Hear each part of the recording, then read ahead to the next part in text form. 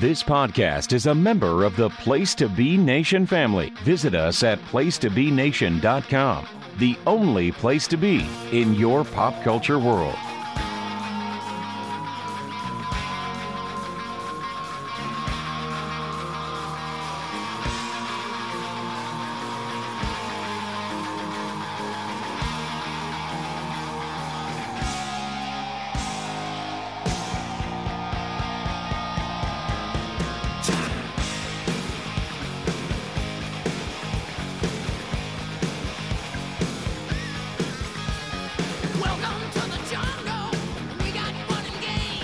Place to Be Nation, welcome to episode 26 of Chicken Salad. My name's Ben Watt, and let me bring in my trusted second in command. He is the Gareth Keenan to my David Brent, or the Dwight to my Michael. It is the Mississippi Woodpie himself, Logan Crosland. Good evening, Logan. Or good afternoon. Good evening, man. Yeah, I was going to say it's good afternoon for me, so. Yeah, just enjoying the weather and, you know, just having a good time, having a good afternoon. You doing all right today? I'm very well, thank you. We've both been at work, but yes, and we're both right. And as Logan said, it's afternoon for him, so it's a very welcome, reasonable time of day for us both to record at, which is nice. Absolutely. And one of the reasons for that is because, as was revealed on the last episode, Sean Kidd has left us as a regular host. He's stepped away from the Good Ship Salad, so we need a new third man. This will be provided by my fellow special relation host of Crock and Roll and purveyors of all things Place to Be Nation Twitch. It's Callum McDougall. Good evening to you, Callum. Hey, yo. You people know who I am, but you don't know why I'm here. Where is 2 Point Logan? Where is Sean Kidd? That punk can't even get in the building. Good evening, Ben. It's good to be here. It's good to be here. This, by the way, just for everybody's information, if they don't realise, we're kind of, for the next couple of episodes, trying each other on a nice pair of shoes, aren't we? Seeing if we like each other in this. Because we do a pod together already. We want to see, can we do 2 pods together? Do people want double Callum and Ben? That's what we're asking. They get triple Logan. They get triple Logan and Ben. Exactly. I was starting to feel left out. Start to feel left out, and that's why I'm taking over. Good lad. At least you've warned us it's going to happen, which I appreciate. Well, you know, I came in, I slither in as a guest for one Battle Bowl episode, and here we are now. Sean has been taken down. My next stop is Crock and Roll, and then the world. So, gentlemen, just to let you know, and our listeners, just let them know, this is not going to be Salad 2.0. As we all know, putting that in front of anything wrestling related makes you a bit inferior and rubbish. So consider this the same old salad, but with some new ingredients. You compare me to Braun Breaker, and I feel attacked. Now, you compare me to Braun Breaker and Dolph Ziggler. Oh, wow. Oh, yes, I forgot he was there for a hot minute.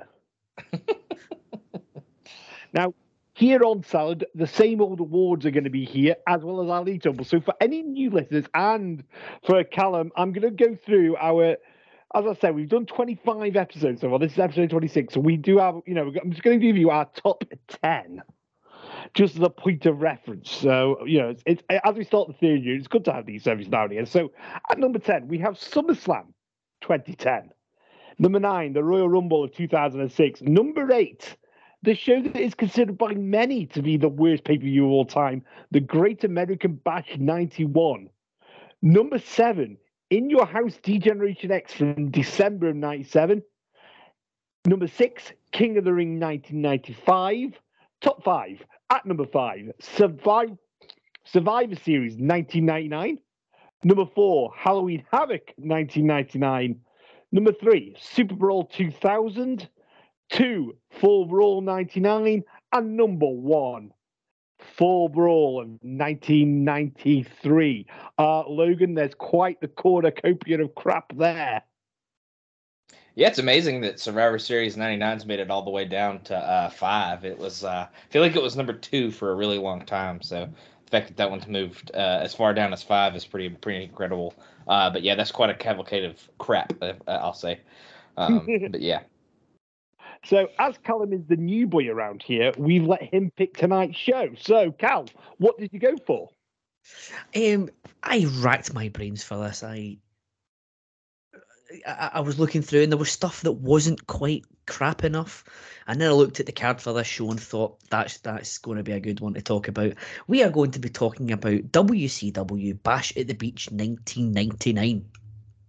Excellent. And as you could probably guess from the top 10, in particular the top 5, there's a lot of 1999 sprinkled throughout. So it's safe to say that, if we were just to pick an all-round bad year for pay-per-views, I think 1999 would be the one. I think we can all agree on that.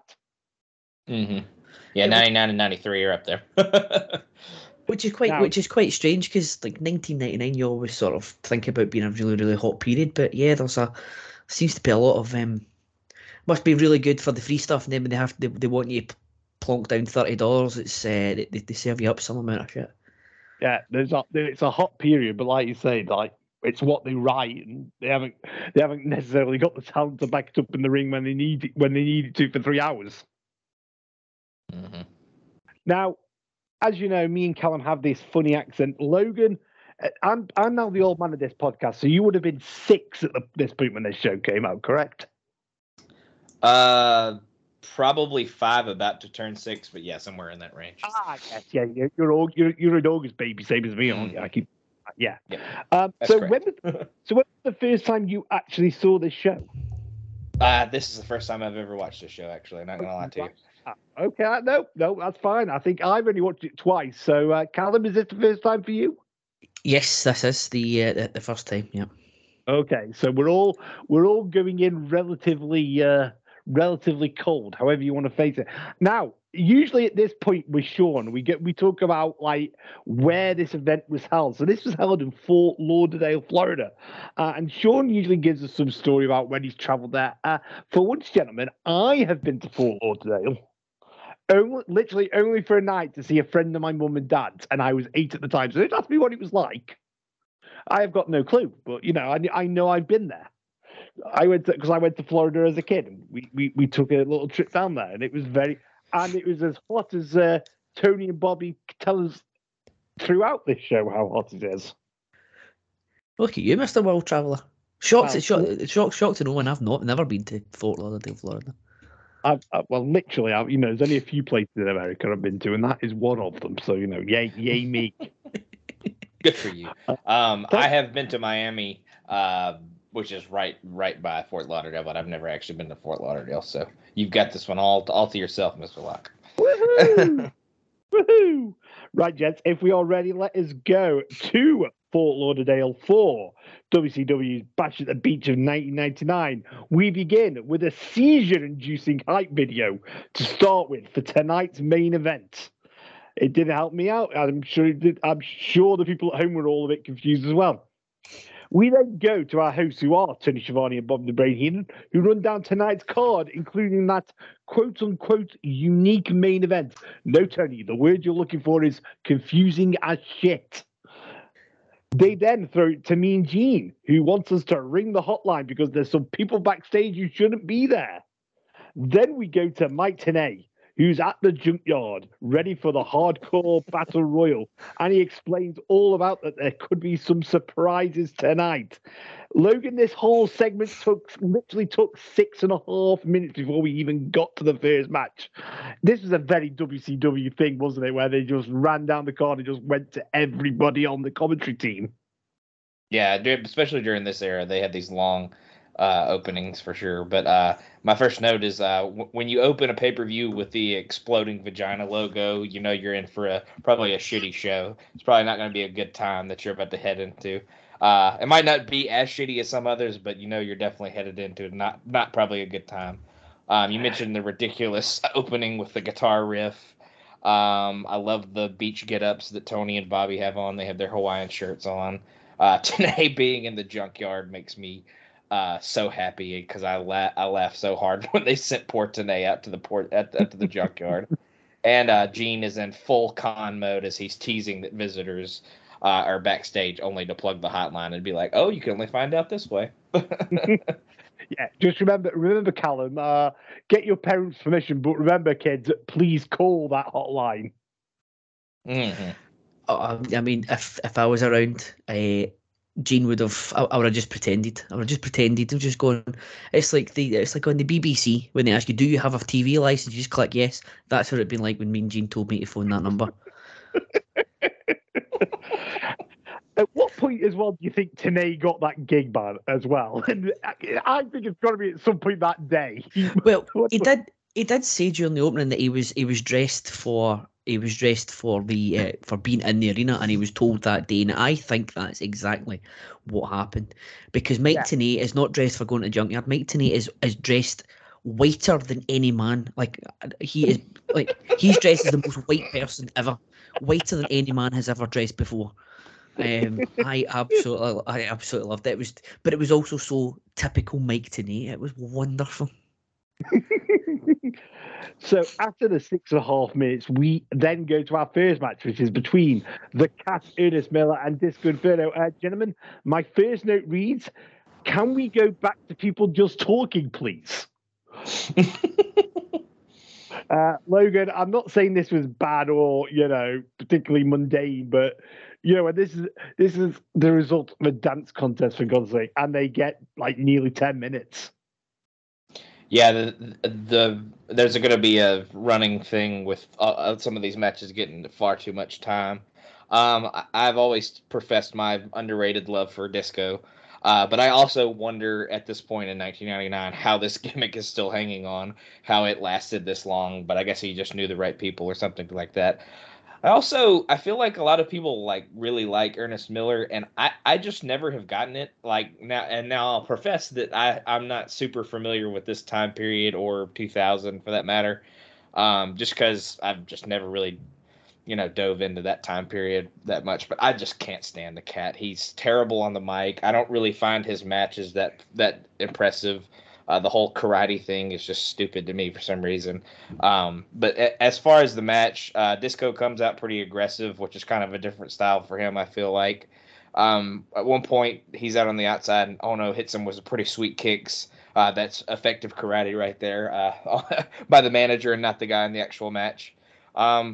I think Ben mentioned in the chat that I was going to point out some bad refereeing, but it starts in this match. It kind of carries on throughout the night.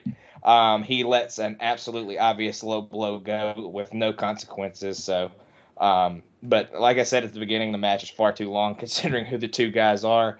And then the shoe, the red suede shoe being the kill shot for the Cat, but not for Disco, makes absolutely no sense.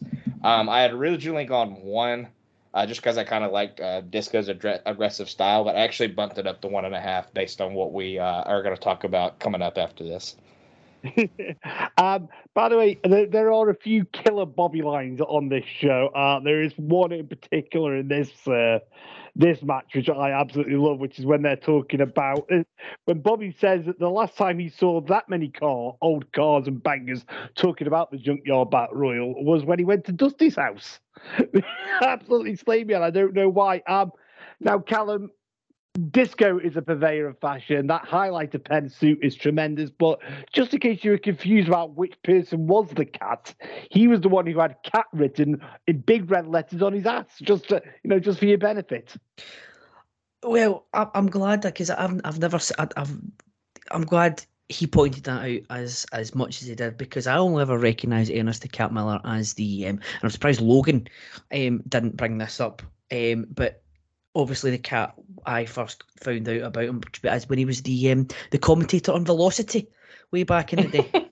Yes. Yeah, this was true. On nothing says hot start to your pay-per-view like an 8 to 10 minute segment that would have been fitting in the middle of a Thunder. It was too long to get into it. The music that I hope was a dubbed music, because if this was his actual music that the cat came out to, then that is actually horrendous. It was just awful. At least Disco Fever was still intact. So that's probably as good as the match got. It was not offensively bad, but it's not a 7-star classic by any stretch of the imagination. I've also got a note that the low blow was right in front of Randy Anderson, which was baffling, but never mind. I've also got a note about stamping on the feet. Now, I don't understand why more people don't do that. Obviously, we've got like Matt Riddle today is in a prominent position. Nobody ever stands on his feet. If you want to wrestle barefoot, prepared for that to happen. If you're me on the other side.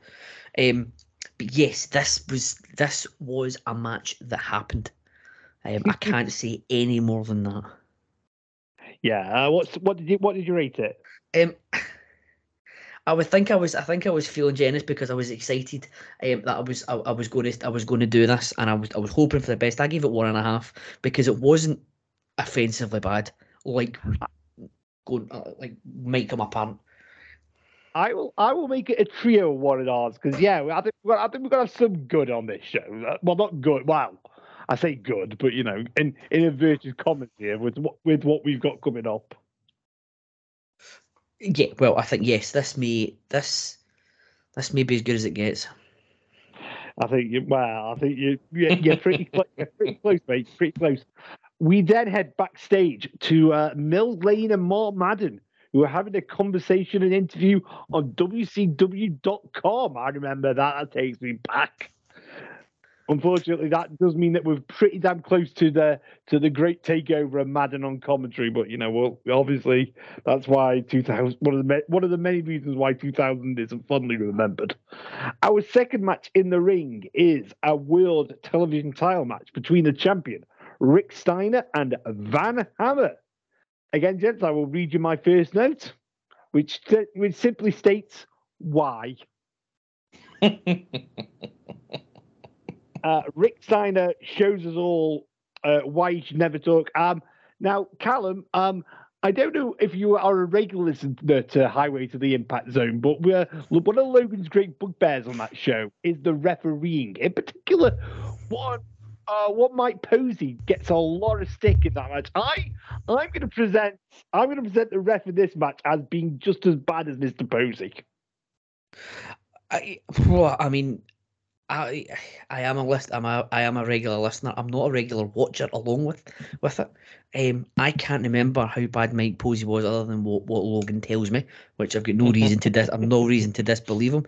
I can't imagine Mike Posey's any worse than this because I've got notes.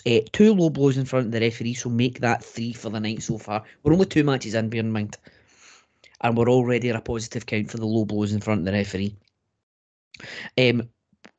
Unfortunately, though, for us as viewers, the refereeing, certainly the poor refereeing, wasn't the worst part of this match. I've got a note about the video package to begin with. Of course, Van Hammer is a Cowboys fan because he never wins anything either. And Van Hammer's finish looks like a crap angle slam. Now, if that's his finishing move and that's one of the better moves he can get, we're not in for a good one.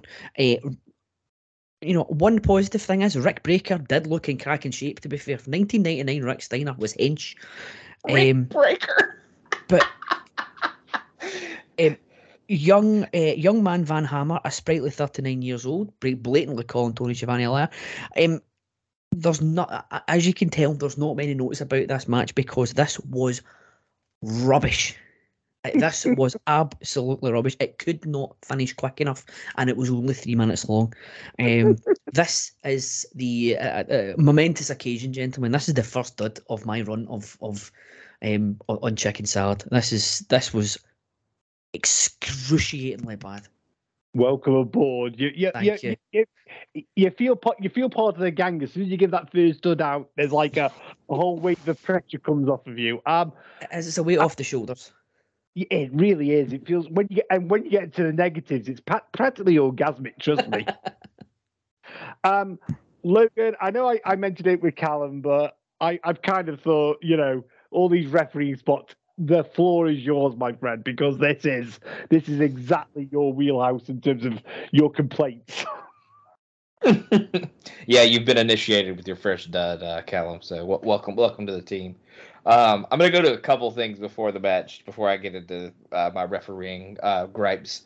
I don't know where you saw Mark Madden. I saw Matt Souza talking to the Celebrity Deathmatch guy. So I don't know where you saw Mark Madden. So, but How there was dare a. you?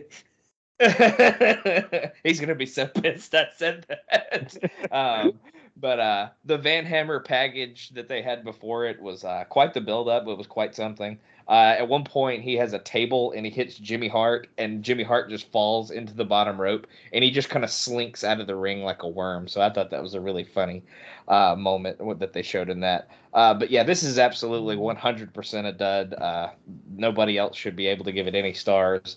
Hammer gets some offense in early, but Steiner pretty much kicks his ass the whole match. And then my only other note for the match is another questionable refereeing situation. Rick Steiner gets away with pushing the ref. He low blows Van Hammer multiple times, and Van Hammer low blows Steiner even once, and a chair shot in the aisleway with no consequences. So Russo either must have some hand in the creative or something like that at this point, because we are not calling for disqualifications, which, I don't want to see a card full of disqualifications either, but I mean, it gets to a point where like you can only break the rules so many times or it just seems stupid and ridiculous. But yeah, this is absolutely a dud. The thing with it was, right, you don't mind the odd low blow here and there, but when they, like you say, they are literally, the ref's literally looking at it it's right in front of the ref. There's no blocking it. The punt, I think, was the most egregious. Mm-hmm. It's like even Goldust got disqualified for doing a punt. Yeah, and I mean, he ran and punted him right in the nuts. So, like, what are you looking at? Yeah, Mickey J is definitely on the short list of awful ass referees after this one for sure. After the match, yeah, I'm going to go dud as well. By the way, yeah. So it's a trio. We're far too much in agreement here, boys. We might need to, we need to like differentiate at some stage. I think we might well do in our next match. But before that, we go back to the junkyard where Mike reminds us again that there may be some surprises tonight, and then we see Scott Dickinson with the trophy. Which is lovely to see. I don't know about you, Logan, but I was getting some Candido Cup memories with that little trophy thing that was given out. Oh man, that thing put the Candido Cup to shame. Candido Cup was just a fruit bowl. That thing was a work of art compared to that thing. So, but yeah, I definitely got those vibes as well. Our next match in the ring is for the US title, and the new champion, David Flair, puts his title on the line against Dean Malenko. At this point in WCW, Ric Flair is president, Roddy Piper is vice president, so there's a great bit of nepotism going on here. Dean Malenko being described as a youngster by Tony, to add to Van Hammer being described as a youngster as well. So, those spry 40-year-olds, I'm feeling quite confident in life now. I'm a youngster still. This is great. But I think, before we talk about the match itself, we've got to talk. I apologize, Callum, in advance, because we're going to bring it right down. We've got to talk Tori Wilson because she looked absolutely spectacular at this point. I made the note that Tori could breastfeed a crash, which was, with that outfit, just quite hachi-machi. Logan, I think there was I know there was quite a few empty seats in the arena for this match, so I think everybody took the chance to take a piss break during this, but they probably didn't expect it to only go 2 or 3 minutes. Yeah, probably not. But speaking of boobs, Asia comes out and she has a very tight silver outfit on, and she's nipping pretty hard. And I think that those things could have cut glass with how rock hard they were at that point. So, I don't really have a ton of notes for this one. Poor Dean is one of them. That's just poor Dean Malenko. I feel so bad for him.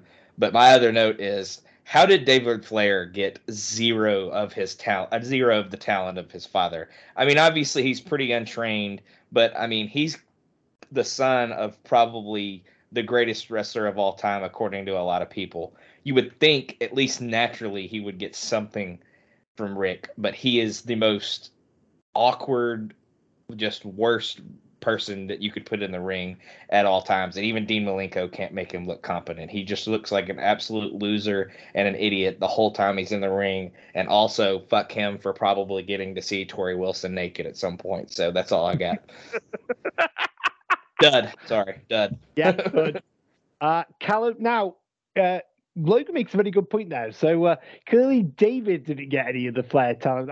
For as much as we don't like one of his daughters, she is pretty damn good in the ring. So yeah, it's pretty much an all or nothing affair with the Flairs by the looks of things. Yes, I will agree with that. I think. No, I'm not saying. I won't bother saying it. Don't want to bring the tone down. David, I've got the poor Dean. I've got the poor Dean note as well. Fighting a losing battle on this one. Now, Dean Malenko is one of these guys who could probably get a decent thingy. Could get a decent match out of a broomstick. So what does that say about David Flair? That a broomstick could run rings around him in a wrestling match. He looks so out of place. He doesn't look like a wrestler at all. David Arquette looked more like a wrestler than David Flair, and that is honestly that's scandalous considering who his father is. It's like Brooklyn Beckham not being able to kick a ball. It's like Tiger Woods' son not being able to pick up a golf club and hit it reasonably competently. I'm not expecting him to be as good as his father, but Jesus Christ, man, you must be able to know your way around a wrestling move or two. The most egregious thing about this match is there was a double A spine buster that the director cut away from, and that's unforgivable. That is unforgivable. 100%. We are 3 for 3 on television segments so far. This is not pay-per-view worthy. I feel sorry for anyone. We should have asked Sean if he bought this one live, because I feel I want to give him his $30 back personally at like 20 odd years in the future. This was rubbish. I gave it 0.25 of a star because Dean Malenko tried his hardest. But you look at everyone that was in the ring: Medusa, Arn Anderson, Ric Flair, Dean Malenko, everybody trying to make this work, trying to make David Flair something, and it was rubbish. Absolutely rubbish. The thing with it is, like, I mean, Tony's very good and on point on commentary, because he even says how rubbish David Flair is. But even if you've got a guy playing a rubbish wrestler, you at least have to be some level of competence, and David Flair isn't even that. But yeah, if you listen to the commentary, they're actively taking the piss out of him because they've never seen him do an offensive move. Unbelievable. I thought that was hilarious.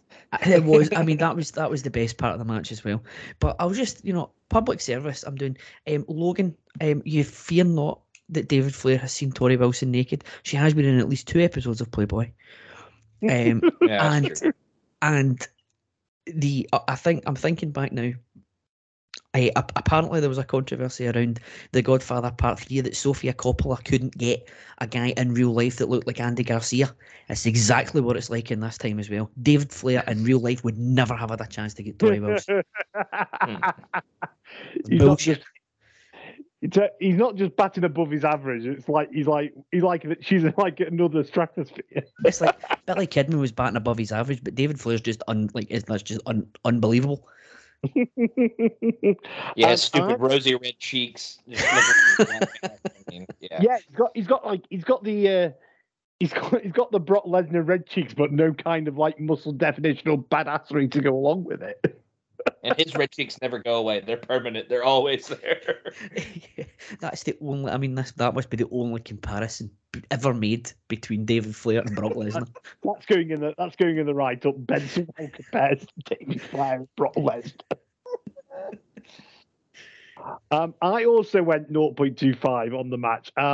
Because, as Callum sort of alluded to, I just can't give a Dean Malenko match a dud. It's never going to happen. So 0.25 it is. I could have gone negative just to be a real smart ass, but I wouldn't. I couldn't do that to Dean. Then we get to a recap. Sorry, go on. What did you say? Nothing. Don't worry about it. We get a recap of the No Limit Soldiers versus the West Texas Redneck feud, including a full playing of the Rap is Crap video. Now, Rap is Crap is a fine WCW country song, but there's another one that's also out there that's also damn fine. It used to belong to Dustin Rhodes. He used to be known as... Well, they call him the Natural. Natural as can be. They call him the Natural. It comes naturally. He's the son of a son and son of a gun. The horse does a rodeo bull. He's the natural one. Yes, he is. As we said, Callum, some things are staying the same, including the natural. That's never going away. I've got a warm, fuzzy feeling inside. That was my first live performance of the Natural. It was lovely. Just strap yourself in, boys. Warms the cockles of my heart. Now, do we dare to say at this early stage that Rap is Crap is the best thing that we've seen so far on this show, Logan? Without a doubt, 100%. Kurt Hennig singing country music, being from freaking Robbinsdale, Minnesota, is among one of the funniest things of all time. But it's actually a shoot. He was a huge country music fan, despite being from like the least country place you probably could be from. Let's get to the match, Callum. So now. You said that David Flair didn't belong in the last match, or didn't belong in belong with the ring. So with the No Limit Soldiers, you had Rey Mysterio, you had Conan, you had Swole, and then you had Brad Armstrong. One of these things is not like the other. Yes, I mean, I wonder, and I'm not being 100% genuine in this. I wonder if they put Brad Armstrong in there because they saw what the Road Dogg can do with a mic in his hand, with his and just thought, right, maybe he's got a bit of rhythm. But we saw how white Mike Tenay was earlier on. I think Brad Armstrong, being part of the No Limit Soldiers, is equally but not quite as white. He looks so out of place. So out of, and I can understand why they've done it as well. Okay, you need a solid hand in there because your thingy, which your 4x4 on the outside, big unit of a man, not going to be able to shift in the ring. Who's the other guy? Chase. He's a big unit. Master P isn't exactly going to get in there. Who else am I missing? And all the other hangers on. So you need somebody to sort of shore it up. Conan himself isn't fantastic. What a waste of Rey Mysterio though. Unbelievable waste. They come out and they're like, oh, it's the cruiserweight champion of the world, Rey Mysterio. I'm just thinking there could be so many other things that this guy could be doing on this show. A Rey Mysterio cruiserweight title match is what was missing for this show because it at least made it watchable by this point. Awful. What are you going to go on it? See, this one I've got in fact I've got a page and a half of notes on this one. I think not much in the way of actual notes about the match right enough. Southern Based Wrestling Promotion wanting the fans to boo country music. Excellent. The crowd was singing along to Rap is Crap, so that shows you that they kind of misjudged this one. This match made me feel neither bowdy nor rowdy. It's like yet another low blow in front of a referee. There was Conan almost saw the crack of his ass because his trousers were so low. The other note about the match here, the monkey flip into the drop kick was quite nice. Swole was so bad though. Like I looked into Swole actually. Apparently he was trained by Brad Rheingans, and they made such a big deal about him being trained by Brad Rheingans. Yes. And you think, right, okay, the guy must have something about him. He looked so uncoordinated, it's unbelievable. Apparently he had a match and he had a tour of New Japan in 1991 and fought fucking Hashimoto. Honestly, my God. Hashimoto should have beat the shit out of this guy and never came back. He retired 9 days later. That's how bad he was. This was boring. It was plodding. Nothing happened. I felt sorry for Rey Mysterio. I felt sorry for Kurt Hennig. I felt sorry for the rest of the West Texas Rednecks, apart from Ken DeWoon, because he's a bit shit. 1 star. Now, Logan, it's fair to say that this match was, along with another match later on, this is meant to be like the wrestling portion of the show because nothing else was carrying this bad boy. But yeah, I mean, Callum, we're quite used, me and Logan, to seeing Curran's loose fitted pants. You kind of get desensitized to it for after a while. But yeah, the West Texas Rednecks did a pretty good carry job on 3LK version 1, I thought. Yeah, I mean Barry and Kurt did the as much as they could. I won't say Kendall and Bobby Duncombe did too much, but Hennig and Barry did as much as they could in this one. But just to reiterate some stuff Caleb said, Brad Armstrong being in the rap group is just fucking hilarious to me. They definitely thought Road Dogg had some rhythm, so they were like, oh, maybe his brother does. We'll put him with the rap guys. Ray had a bucket hat on when he was coming out, and it absolutely was swallowing his head. You could barely see his face. Barry Windham gave me some very stepdad who just got finished working in the lawn vibes. He had the gloves on with the camo shorts with the knee pads and the boots. He looked ridiculous. The match was all right as it started. It was Mysterio and Hennig, so that was a good little matchup. But then Swole got in the ring and it all fell apart. I don't really feel like it really got back on the rails, and unless Hennig or Mysterio was in the match, everyone else was not so much very good. It was just botchy all over the place. At one point, Conan got so winded that he just said fuck it and walked away and got chased to carry Barry out with him, so they got counted out. We mentioned 4x4. He's an absolutely massive human being. The match is pretty bad. I thought the finish was pretty cool. The splash from atop Swole's shoulders, I thought that was a pretty cool finish. But yeah, the match just wasn't very good. I also went 1 just because I thought the portions that had at least Barry, Mysterio, and Kurt in it were pretty solid, but overall pretty horrible. And maybe one of the worst pins I've ever seen in my life with Swole on Bobby Duncombe. Oh, that was awful. That was absolutely, yeah. She's trying to rack him up, and it just didn't happen. I went a bit more generous than you two. I went 1.5 on it, but yeah, it was not the best. And more terrible refereeing, because when that, you don't see Nick Patrick counting for the double count out, and the West Tech and the No Limit Soldier should have been disqualified for 4x4 attacking. But that's just me watching at home multiple times. Yes. And that was it. But to be fair as well, that was the only bit that the crowd was actually excited for, which is something else. Oh, this crowd sucks, by the way. Before we go any further, they're awful all night. Oh, there's a point in a one match later on when they are like the worst. But we'll get that. So that'll do for the first half of our show. We'll get back to Bash at the Beach 999 in the second half. But for me, Ben Locke, I'm here with Logan Coslin and Callum McDougall, and we will see you on the other side. I like country music, I like country girls, I like Willie Nelson, and don't forget about Pearl. There's only one thing that I hate, and it's a bunch of crap. I hate rap. I like NASCAR racing, Richard Petty's still the king. Yeah, they call me a redneck, but that's a beautiful thing. There's only one thing that I hate, 'cause it's a bunch of crap. I hate rap.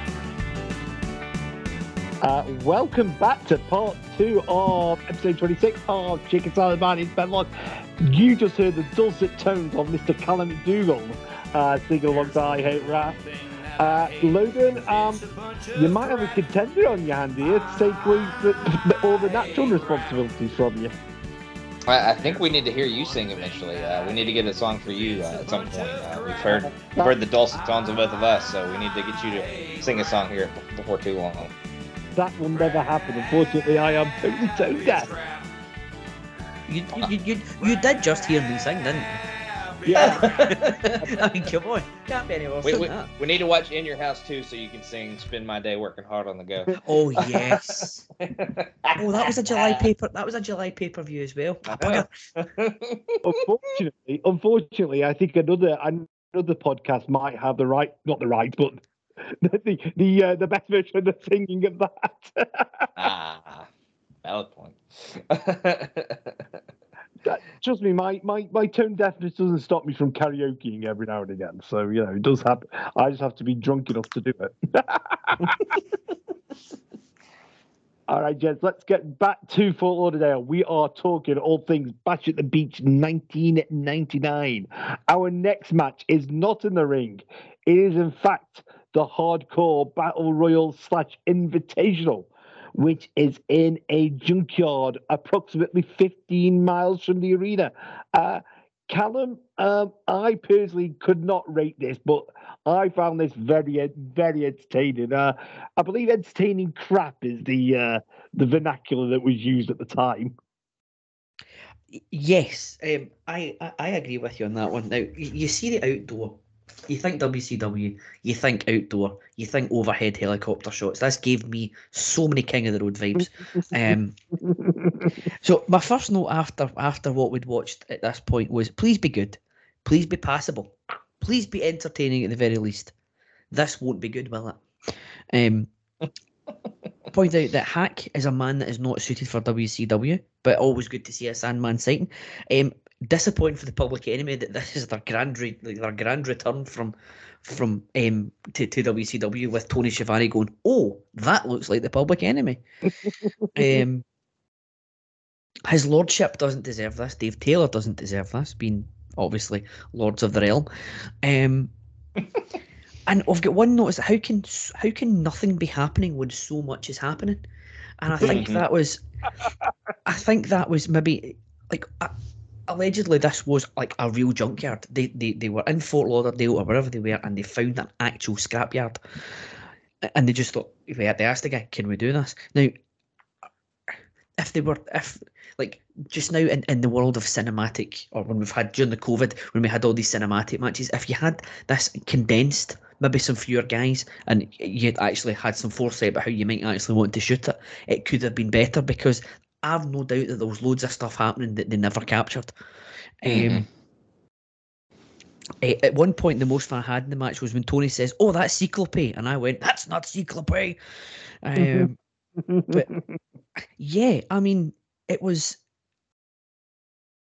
unique. I'll give them that. It wasn't as good as they were Tony and Bobby were spouting out to be, but it was an interesting concept that I think you would need to try once to know that it's not. I've no issues with them trying it. I think you need to try it to know that it might not work again, or if you're going to do it again, how you change it. This cost $100,000 to produce. That is an incredible amount of money to have at least 3 people injured. Cyclope and Silver King went down with undisclosed injuries. Hack separated his shoulder and got a neck injury and never wrestled in WCW again. I'm sure Mikey went down with a serious injury. I'm sure his lordship went down with a serious injury. Not the worst concept. It was reasonably entertaining. It was very entertaining compared to what we've been served up so far. But yes, very difficult to rate. So I have abstained from rating it, if that's okay, Mr. Locke. That's fine. I've abstained from rating it as well. Have you watched the I can't remember what the exact title is, the wildest WCW moments, the 50 great wildest WCW moments? No. DVD. Well, this was I want to say this was number 50 or number 49, and Regal tells a great story on there. How basically he could see the helicopter and the cameraman up the head, and the flashlight, and he said he knew exactly when to be on camera, and obviously when the camera was on. He spent most of the match, 90% of the match, in a car, just waiting for the flashlight to appear. Brilliant. Stepping out, and then as soon as the flashlight goes away, he goes back in the car and does nothing. That is why he is a lord of this land. He is brilliant. That is excellent. What a guy. It is great. Now, Amazing. Now, Logan, Callum mentioned some of the guys in this match, including Hack, and I spotted Hack straight away because as Tony reminded me, he's got a very distinctive left-handed punch that everybody knows that Hack straight away. Nah, I'm unlike you because I didn't see Hack for about half of the match, and I was like, "Isn't he the one that made up this match?" And I was like, "Good lord!" I mean, I didn't see him for forever. I love that this is Steven Regal's like re-debut in WCW. This is either his first appearance or one of his first appearances. Definitely his first pay-per-view appearance since he came back. So I think that's hilarious. The Public Enemy coming back and this being their kind of first thing as well is really funny. But yeah, just like, Callum obviously listed off the amount of money that they spent on this, but just imagine being a company stupid enough to waste $100,000 on hiring a helicopter, getting cameramen, and just renting out this stupid junkyard for this match. It was so I like some chaos in my matches, like a good ladder match that has a bunch of broken tables and just a bunch of moves on ladders and stuff like that. But there's a little bit too much chaos in this one. The cameras couldn't really keep up with everything. I think there were also too many guys in this. There ended up being 12 guys, I think, or somewhere around that. But it's just so chaotic, and you don't even see half the stuff going on. Like Callum said, off camera, I'm sure there were some more cool spots that you completely missed. Bobby and Tony are 5-star commentating team on this match, and it's pretty much the only entertaining part because it's the only part you can keep up with.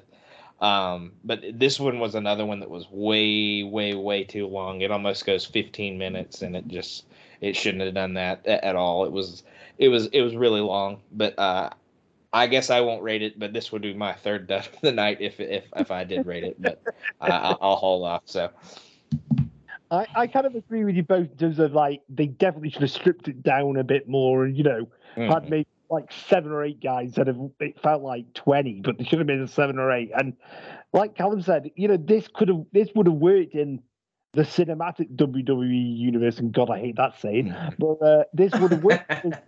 They would have choreographed it a lot better. Whereas this just literally like disjointed brawling with some car park shots.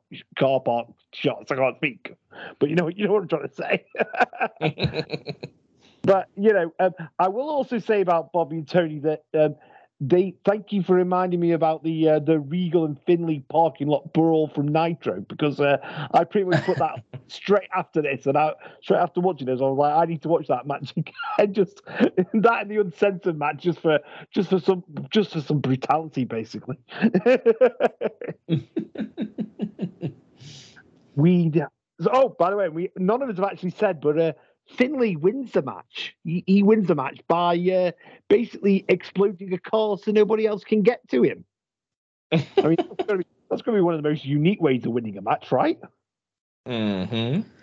That's, I think there should be some more vehicular homicide. I can't speak tonight. What is up with me? I was also going to make a note about that, but I thought keeping sort of British geopolitics out of the podcast might be the best way to go, Ben. Yes, quite right.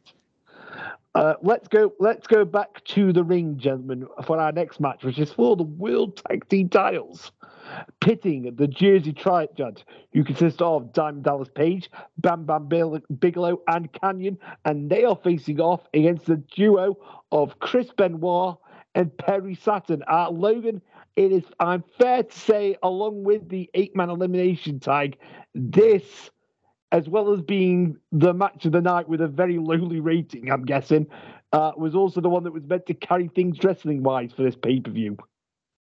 Yeah, 100%. My first note is, hey, finally a match that at least has some potential of being good. I'm actually watching through 99 WCW. I'm watching everything. I'm watching ECW, WCW, and WWE, kind of just going through it week by week.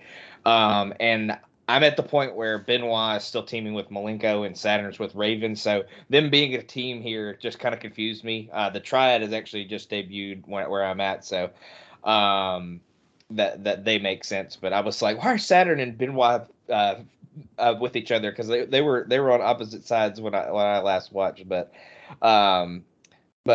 you know, it was a hot start between Saturn and DDP. I love when Saturn and Canyon get matched up in the match. They're genuinely two of the most underrated guys ever, honestly. I think they both really show out in all their WCW runs. Poor Bam Bam Bigelow's just sitting on the apron for most of the match, and he just for some reason Benoit and Saturn just go over and punch him like a bunch of times. The guy was just following the rules, just standing on the apron, and he just kept getting decked. So I thought that was a really funny part of it. Saturn and Benoit really just absolutely lay the smackdown on Canyon for most of the match, most of the first part of the match. Canyon actually eventually ends up getting the tag, and the Triad kind of do the same thing to Saturn. Like we were talking about with the fans, I said, unfortunately, the piece of shit fans are paying more attention to a fight in the stands than the one good match on this card that's happening in the ring. So that's probably maybe what you were talking about earlier. Benoit kind of comes in and gets a little bit of offense, but the numbers game is too much for him, and the Triad then kind of start working him over, so they have a really long extended segment of kind of beating on Benoit. Canyon hits like a sit-out Alabama slam at one point. I thought that was a really cool move. I think that's kind of one of the things Canyon's kind of known for, is being real innovative with the moves that he kind of came up with. So I thought that was a pretty cool one. And then Saturn kind of comes in at one point after that, and chaos ensues, kind of leading to the ref getting knocked down and the Triad pretty much cheating to get the victory. So they retain the titles. And I was really entertained by this one, as much as the crowd seemed to not give a fuck, but I gave it 3 stars. Yeah, it wasn't just a fight in the crowd. There was a beach ball as well that made it onto camera. Oh, okay. I mean, that was when Bigelow had to put on about 3 chin locks in a row just to try and get the crowd on side. Speaking of Bigelow, Callum, some of the bits in here with him and Benoit, I thought were absolutely brilliant. Like Benoit basically just throwing him around like cruiserweight instead of being 350 pounds. Oh yeah, I mean the guys you have in this match. Benoit was excellent as he almost always is. Perry Saturn held his own as well. I mean, Perry Saturn is ridiculously underrated. And then you've got the guys on the Triad side. Yeah, I mean, I don't know if it was the crowd as well. I mean, I don't know if the crowd has been shit all night or they have been beaten into submission with what they've been presented before. I don't know if I don't know if they're shit because of what they've seen or what they're seeing, what we have seen hasn't been as good because the crowd has been shit. It's like a chicken and egg type of thing. The tag work from Benoit and Saturn was really good, but at the start everything seemed to be at the walking pace, and they weren't giving the crowd anything to get into. But again, where would the crowd have got into it had they been given something? I don't know. I've got a note about the random cheer because of the beach ball and an asshole chant, because I'm assuming because a security guard has taken away the beach ball. Although if there's been a fight in the crowd, then that's probably it. I've got a note to say that the match didn't deserve Bam Bam attempting a moonsault. The last 2-3 minutes of the match were really, really good. It was a bit of a convoluted ending, and at times it felt to me that they were going through the motions. So the last 2-3 minutes to me didn't really make up for a lot of the stuff that we saw before. And I don't necessarily blame the guys in the ring because you could tell they were all trying their hardest. But again, given what has come before, I think it was just this just seems like everyone just knew that everything was just, this was going south. The show was going south, and they just wanted in and out as quickly as possible. I went 2 on it. I did think it was a lot better than what we'd seen, but I think it's just been dragged down. Like, it's almost as if the guys in this ring have been dragged down to the level of what we've seen before. Because I know that if we watched this any other time, or even if I watched this by itself, it might have been a lot better. I think this has been impacted by the fact that it's in the middle of the show that we've been watching. Yeah, absolutely. You know that saying, like, people don't get out of second gear. You've got to give them some credit, because, like I say, they were all putting the effort in, and I think they didn't get out of third gear. They were absolutely putting the effort in. You can't fault their effort at all. I will also say, Logan, we don't do a great value award on this show, but the attempted 3D finisher at the end, somebody's been watching ECW, haven't they? Yeah, without a doubt, 100%. I will guess that was Mr. Page, because he was one for getting a diamond cutter off in as many places as he could. Yeah, he was quite the scholar. He watched film like a madman, apparently. There's nothing wrong with that. So our the match is not a wrestling match; it's a boxing match between those famous pugilists, Rowdy Roddy Piper and Buff Bagwell. Your referee for this match is Mills Lane. He comes out in his full judge's robes. Now, I really should have had a look at this, but I'm guessing at this point in '99, he was doing some sort of, great value Judge Judy program, because they just kept mentioning that all night. So I'm guessing that was what was going on with that. Roddy comes out with Ric Flair. Buff then decides to bring his mum out to be his corner person, because that is what you do when you're a top-level babyface. You get your mum to come out and help you. Julia then nearly trips up on her way to the ring, which I thoroughly enjoyed. Callum, as a fan of the squared circle, boxing. It should never be in a wrestling ring, correct? 100% correct. That is my first note. I don't like worked boxing matches that don't involve butterbean and or Bart Gunn. Now, I like watching boxing. I do. I obviously like watching wrestling, but that's a Venn diagram where the two circles should never meet. It's really just not. It never works. It really never works. The best part of this match was Roddy Piper's WCW theme. I prefer that bagpipe theme than I do the WWE one. I'm just putting that out there. Boxing action that doesn't work in a worked sense. A wrestling move to finish in a boxing match that finishes on a 3-count pinfall. And can I just point out, guys, Vince Russo doesn't turn up for another 3 months, and this is a Russo finish. So I'm thinking not all of WCW's problems were caused by Vince Russo. They were well on the way down before he came. Yeah, this is a dud. I didn't know. I was unsure about the validity of a minus rating, so I just went dud. But I can assure you, now that I know of the orgasmic nature that you feel when you do a minus rating, I'll keep that in mind, because this should have been my first one. This was a waste of everyone's time. They may have Russo may well have pushed them off the cliff, but the handbrake was already off the car. Absolutely. Now, Logan, you spoke in the last match about, being a bit confused when people are together. Ric Flair and Roddy Piper, literally on the last pay-per-view, were in pretty much a blood feud for the time. So seeing them all pally at this point, yeah, I was equally as confused. But I mean, you kind of have to give WCW a little bit of credit, because trying to make Buff into a big star, but this is not the way to do it. Mm-hmm. Yeah, like I was saying, being confused in the last Nitro I watched, I'm pretty sure Piper was it ended with Piper giving Flair a sleeper hold, so quite confused as to how they're buddies now. But it's how this time period kind of goes with WCW as I'm kind of learning, going through it for pretty much the first time. But I mean, they wasted they wasted a Buffer appearance on this match. I mean, he's going to be there for the main event, I guess, anyways. But good lord, I mean, it's boxing, so I kind of get it. But just this getting the Buffer treatment just was awful. Judy Bagwell returns and wraps up the Fashion Statement Award. So I'll go ahead and spoil that one. That one's going to get mine. As if this pay-per-view couldn't get worse, we get a worked boxing match. And we have to look at Piper's creamy white legs for an extended period of time.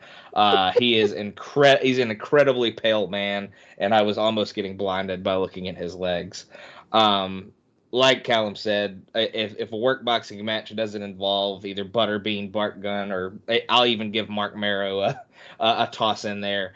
If it doesn't involve one of those threes, don't put it on my freaking television.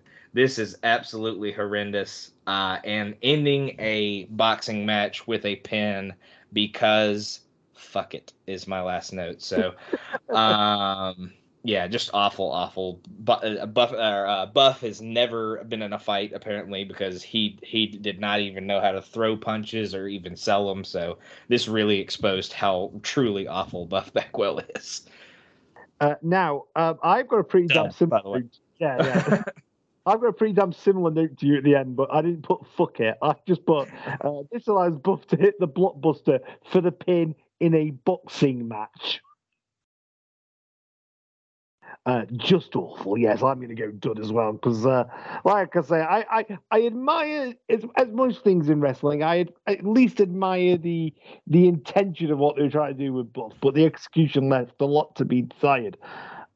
So now, gents, we come to our main event, which is Kevin Nash and Sting versus Randy Savage and Sid Vicious. Now, gentlemen, I don't know if you want to talk about it. We haven't mentioned it off air, but I'm going to mention it now because we're watching this 2022, talking with 2022 eyes. But I personally was very, very uncomfortable with the whole Gorgeous George situation. I don't know how you felt, Logan, watching that.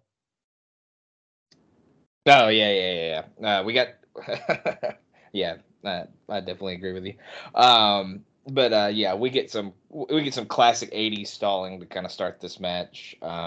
It's just a trope of Savage and kind of Hogan at this time. They just go around the ring, kind of stall. Sting finally cuts out to the ring and kind of jumps Savage to kind of get things started eventually. The big problem with this main event match is that they don't really describe the rules very well because you would think anybody who gets any type of pin would win the world title, but I'm pretty sure it's just if they pin Kevin Nash, so Sting really can't win the title in any way. So I mean, they really should have just done a 4-way here and kind of made Sid and Randy be kind of an alliance a little bit and just kind of go after the other two, but all of these guys, except maybe Sting, are well past their expiration date of their peak performance levels at this point. So none of them are really bringing their A games here. Sting hits a Stinger splash into the railing that looked pretty nasty at one point.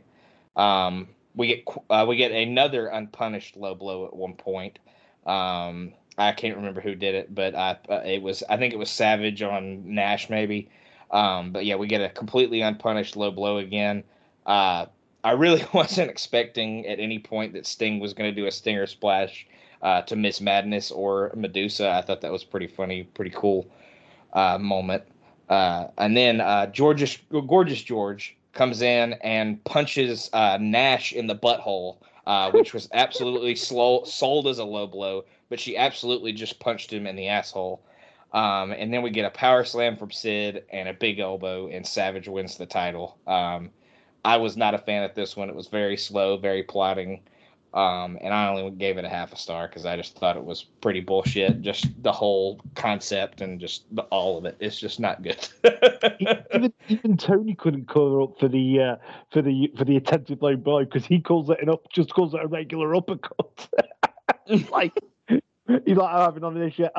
Callum, like Logan says, like in 1999, these four guys, you've got three guys who really can't carry a match, and a guy in Sting who just isn't motivated to carry just 4 guys to it. It was almost like a TV main event with the amount of time they got.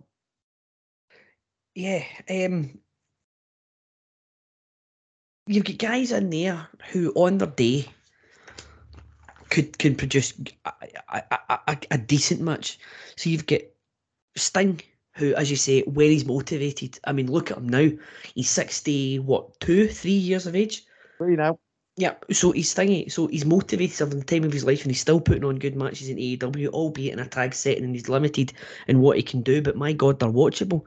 Nash can put on a watchable match if he really wants to. Sid, the enigma of Sid Vicious, who like you can get drawn in when he's on his game. Randy Savage, it is so upsetting to see the way that Randy Savage is in this one. That knee injury in that cage has ruined Randy Savage, because he's just like, he is. It's like somebody has stuck a straw in him and just blown him up like a balloon. It is so sad to see. So you've got a combination of guys who could probably give you a good match under the right circumstances, and this wasn't the right circumstance, really. Yeah, I mean, the crowd were absolutely silent for this one, and I don't. And this is probably when the time comes that I realise that the crowd, it's not the crowd have been killed. The crowd just don't give a shit, because it doesn't matter what you've seen beforehand. If I could have been in this show, I don't care about, like, okay, David Flair, okay, pish, he's away. The Junkyard Invitational, I didn't really see much, but it's been and gone, because I'm still here, because I know I'm going to see 4 of the biggest stars this company's got, and I'll be hopefully entertained by it. It was fine. It was watchable. I thought the end was like fast paced, and the old Dr. Evil air quotes, as fast paced as a match with Big Kev and Sid can be. It was fine. It was chaotic. The uppercut to the arsehole was a choice.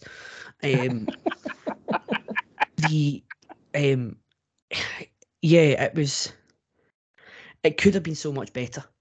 But I think it's just sort of, as you know, it's a victim of what's come before it. I think it's just been tarred with that brush. If you watch it, it's by itself. I think this match is actually on the Randy Savage compilation DVD that WWE brought out. Remember that first one that they brought out in 2008? The Maria one. The what one? The Maria and Matt Striker one. Yes, I believe so. This is on as a DVD extra because it's his last world title one. Yeah. If you watch this by itself, it might be okay. But because we've watched the 2.5 hours before this, it's just sort of, it's along the same lines as everything else. I went 1 star on it. It could have. I think it could have been a lot better. I went half a star on it because, like I said, when we started talking, I just found the whole Gorgeous George thing distasteful, and that just took me right out of the match. I'm not gonna lie. And also, yes, as Colin says, it was Randy Savage's last world title match. Last world title victory, sorry. One that would only last for about a day because somebody was making their big return, brother. So he had to be, for the second year in a row, a transitional champion. Well, I think the crowd there was a lot of Hogan chant towards the end of the match as well. There was Hogan chant and a Goldberg chant. So yeah, they were obviously waiting. Maybe that's why they were so silent. They were waiting on Hogan turning up. Yeah, it's amazing. Savage has 4 WCW title reigns, I think, and he only holds it for a total of like 53 or 54 days, one of those two. So, Jesus. And one of them was like, 40 something of those days. So he had the title 3 or 4 times, or he held it for like a week or less. So, yeah. Sounds all right. Yeah. Right, gentlemen, that is the end of the show, but it's not the end of our show because we have some awards to give out. I always feel like getting the old Dr. Evil air quotes out for this, Callum, but what are you giving the best match of the night to? It has to be the tag title match. Surely. Okay. Same for you, Logan. Yeah, for it being the only good match on the show, yes, the tag title match for sure. Yeah, I'll make it a clean sweep for the tag title. Worst match, Logan? Boxing match. Boxing, Callum? Boxing match. I went with Steiner and Hammer, but yeah, boxing match would be a very close second to that. So I think we can say that one. Callum, most surprising match of the night, and that's surprisingly good or surprisingly bad. Now this is a tricky one because there was nothing that really blew me away either way. I'll probably say the world title match. I expected that to be slightly better than it was. I think that's a fair shout. Logan? Yeah, I'd have to go. I would have expected the main event to be a little bit better. Maybe not a lot better, but a little bit better for sure. So I'll go with that one as well. Yeah, if they made it like a garbagey tag match, just a garbagey brawl, then that would have, instead of like say just a 10-minute TV special, that would have made it better. We have got the Logan. I mean, I don't think we have had many shit takes tonight, but we have got the Sean Kidd Award for the biggest shit take of the evening. Nah, I don't think we had anything that was really offensive. I can't even really think of one because we were all pretty negative together on this one. So just the fact that Callum made us watch the show, I'll give it to him. That's fair. Seeing as it's your first time here, properly, officially, Callum, yes, you're going to get it for making us watch this pile of shit. I'm happy to give myself that one for making us watch. I am so sorry. We have final. Well, I would say final award. It's not really, but the fashion statement award. Callum, who are you giving that to tonight? Mike Tenay. For being the whitest man. For being the whitest man, closely followed by Dave Pencer because his bow tie and cummerbund being tropical and Hawaiian patterned. Very, very close second. Logan, how about you? How dare you call me white? I'm Dave Pencer. But I gotta go Judy Bagwell with the spray painted, caricature of her and Buff. It just absolutely ridiculous, and I laughed so hard when she walked out when I saw that. So, 100% gotta go with that. Yeah, I've got two.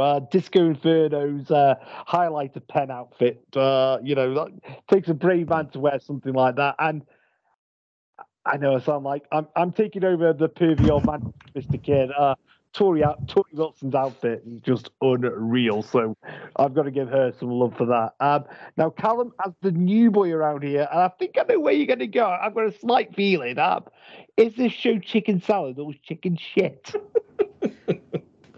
This is the most chicken shit I think I've ever watched. This is firmly in the chicken shit. Simple as that. Mr. Well, our man in the kitchen, Mr. Crosland, what have you got for us?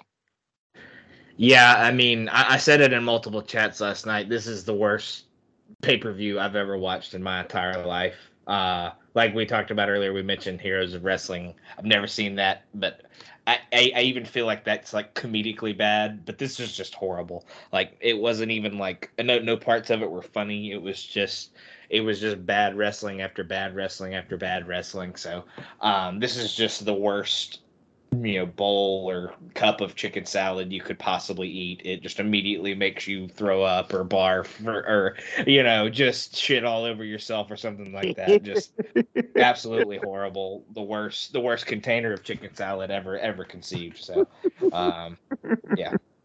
It's not just gone off, it's been left out the fridge, it's everything. It's been left out the fridge, the dog's come and pissed in it. It's just all gone. Now, at this point, to get some jeopardy into the room, I would ask where we're going to put this on our league table, but I think I might know. Callum, is there any doubt this is the new number one? Well, I thought long and hard about this, and look, I compared the card between this and the current number one, Fall Brawl 1993. Fall Brawl 93 has War Games on it, which immediately makes it better than this. This is hands down, this is the worst show I have ever watched in my life. So this is number one with a bullet for me. Okay, how about you, Logan? The same began? Yeah, I feel like there were at least a couple of competent matches on Fall Brawl 93. Now, the War Games is probably the worst War Games ever conceived. Well, there might be one that's worse, but it's definitely top two of worst ever conceived because it has the Shockmaster in it. Yeah, I was gonna say, just looking at the card now, that I feel like the world title match was disappointing, but it was pretty good. And then the Regal Steamboat match was disappointing, but still almost better than anything on here. I mean, out of the two shows, the best match is probably the tag title match from the show we watched. But like, there are so many worse matches than what was on this other card. So yeah, it's definitely number one with a bullet for me. Yeah, I will make it a trio of votes for our number one, and I'm sure our old co-host will probably agree with that too. Yeah, this was an absolute stinker. I'm not gonna lie. When I came up with this podcast idea, I was like, oh yeah, it's gonna be some entertaining crap. This is just crap. There's no, the Junkyard Battle Royal is as close to entertaining as you get, and even that's like it's all right, but like it's not exactly a selling point. No, there was very little redeeming qualities of this show. Exactly. So, gentlemen, Cal, I think that's the end of our show. So, Callum, first of all, thank you for coming on. I would say thank you for making us watch that, but I don't mean that bit. Whilst we're here, sir, is there anything that you would like to plug, or any social media that you'd like to direct the good ladies and gentlemen to? Yes. Well, thank you very much, Ben, for affording me the opportunity to come on to the show. Hopefully, this isn't the last time after making you do it. I feel like this is the Beatles on top of the record store. I hope we passed the audition. I may not have passed the audition, but thank you anyway. Yes. As Ben said right at the very start, I am 1/3 of the Space Relations. We're on hiatus, but we're going to come back with a bang around September time. I believe, if not sooner, depending on Mr. McNamara's life commitments. You can hear me on Crock and Roll. And if you could please give a like, subscribe, or follow, or whatever on whatever platforms terminology it is, on Twitch, twitch.tv/PlaceToBeNation, PlaceToBeNation, all one word, on YouTube, Facebook.com/PTBN Live, and on Twitter at PTBN YouTube. Excellent. And again, I'll repeat it. Thank you very much for agreeing to come on with us. Logan, anything that you would like to plug while you're here? Yes, thank you, Callum, for jumping in to the seat that Mr. Kidd has left vacant for now. But Highway to the Impact Zone, we just did Unbreakable 05 with the greatest match in TNA history, according to a lot of people, which would be AJ, Daniels, and Joe in a triple threat for the X Division title. That one just came out this week as of this recording. It was a great show. We had a ton of fun watching that one. I actually recorded a pod that never came out the other night. So, but listen to Clotheslines and Headlines 2.0. They did the second episode. They re-recorded it without me just because I could not join them the night that they did it. But check that out as they preview the weekend's events and next week's NXT 2.0 Great American Bash. So check those out. Excellent. And the reason why Logan couldn't appear on that show was because he was recording the latest episode of Popcorn Chicken Salad, which we did, was it last night or Thursday? I get confused after all. I'm an old man now. It was 2 nights ago. And he rewatched the 1989 classic Honey, I Shrunk the Kids. And as you can imagine, Logan, being the live-action Disney expert he is, pretty much knew every scene. So I was very impressed with you, Logan. You did well. And I'm also on that Highway to the Impact Zone episode, and I can confirm that Joe, Daniels, and AJ is still quite the banger 17 years later. So if you haven't watched it for a while, put it on, because it's still it still fucks very hard, I think is the phrase. I think that's it, because as Callum said, we're on hiatus, so there's only really this and Highway that I do at the moment. So I'm practically having a summer off as it is. So for Callum McDougall and Logan Crosby, I'm Ben Lark. And remember, everybody, in a world where you can be anything you want to be kind. Thank you so much for listening to Chicken Salad, and we will see you again next month.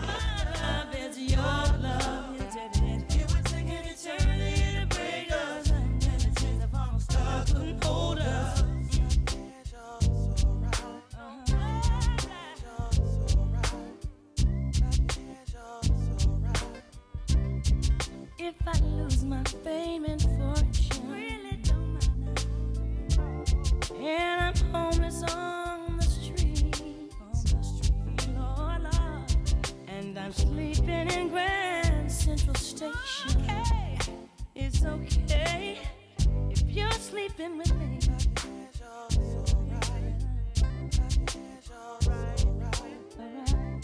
As the years they pass us by, we stay young through each other's eyes. And no matter how we get on, it's okay as long as I got you, baby.